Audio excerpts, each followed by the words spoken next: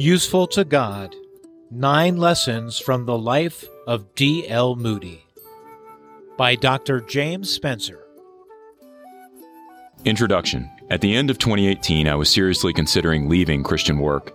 I was struggling through a challenging year as an academic dean, and had nearly lost my sense of God's presence in my life. I was exhausted, angry, and on the verge of hopelessness. After years of pushing myself to achieve, get promotions, and develop a solid reputation within biblical education, I was running on empty, and had been for some time. It was time for a change.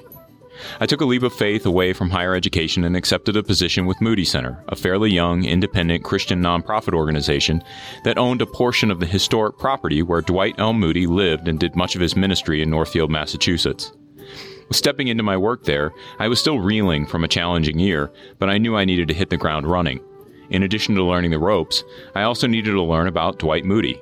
Little did I know that the combination of the two would give me something I hadn't had in years, a deep sense of God's presence. I'd spent my professional career at one of the schools that Moody founded in Chicago, Illinois, so I knew Dwight Moody as an evangelist who had also started Bible institutes. Beyond that, I knew precious little about him. I'd never read any of his books and had only casually thumbed through a few of his biographies. He seemed impressive enough, but it never captured my interest. My relative ignorance of Moody ended up being quite beneficial because I got to know him through reading his personal correspondence that was housed in Moody Center's digital archive project. As I read, Moody began to win me over. His letters were raw with multiple spelling and grammar errors, but they were authentic and written with a clear care and concern for others. Moody was not known as a theological thinker, but in his letters I discovered a man whose understanding of God influenced the way he interacted with others, shaped his desires and prayers, and handled everyday situations. His letters were not compelling because of his eloquence or his rhetorical prowess, but because of his unique ability to convey his faith through more mundane, day-to-day communication.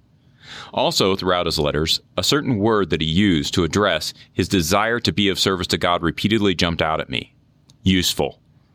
With all his heart, Moody strove to be useful to God.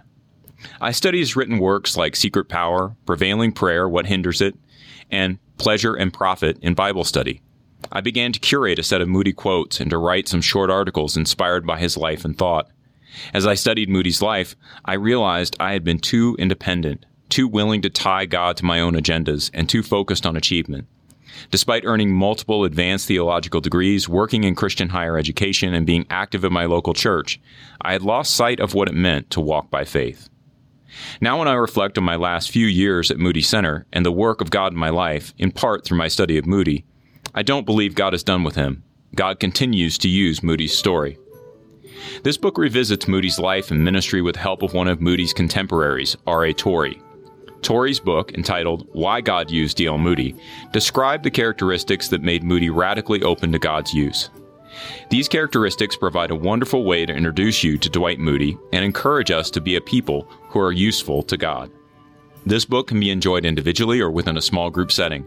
After an introduction to Moody, each of the preceding chapters is a journey into the ministry of Moody and how his personal characteristics, the Word, and his work informed his choices.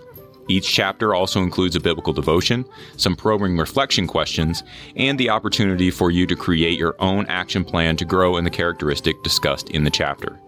My hope is that, in considering why God used D.L. Moody, you will be inspired, as I am, to show the world what God can do through an individual who is totally surrendered to Him, and how we can become such individuals as well.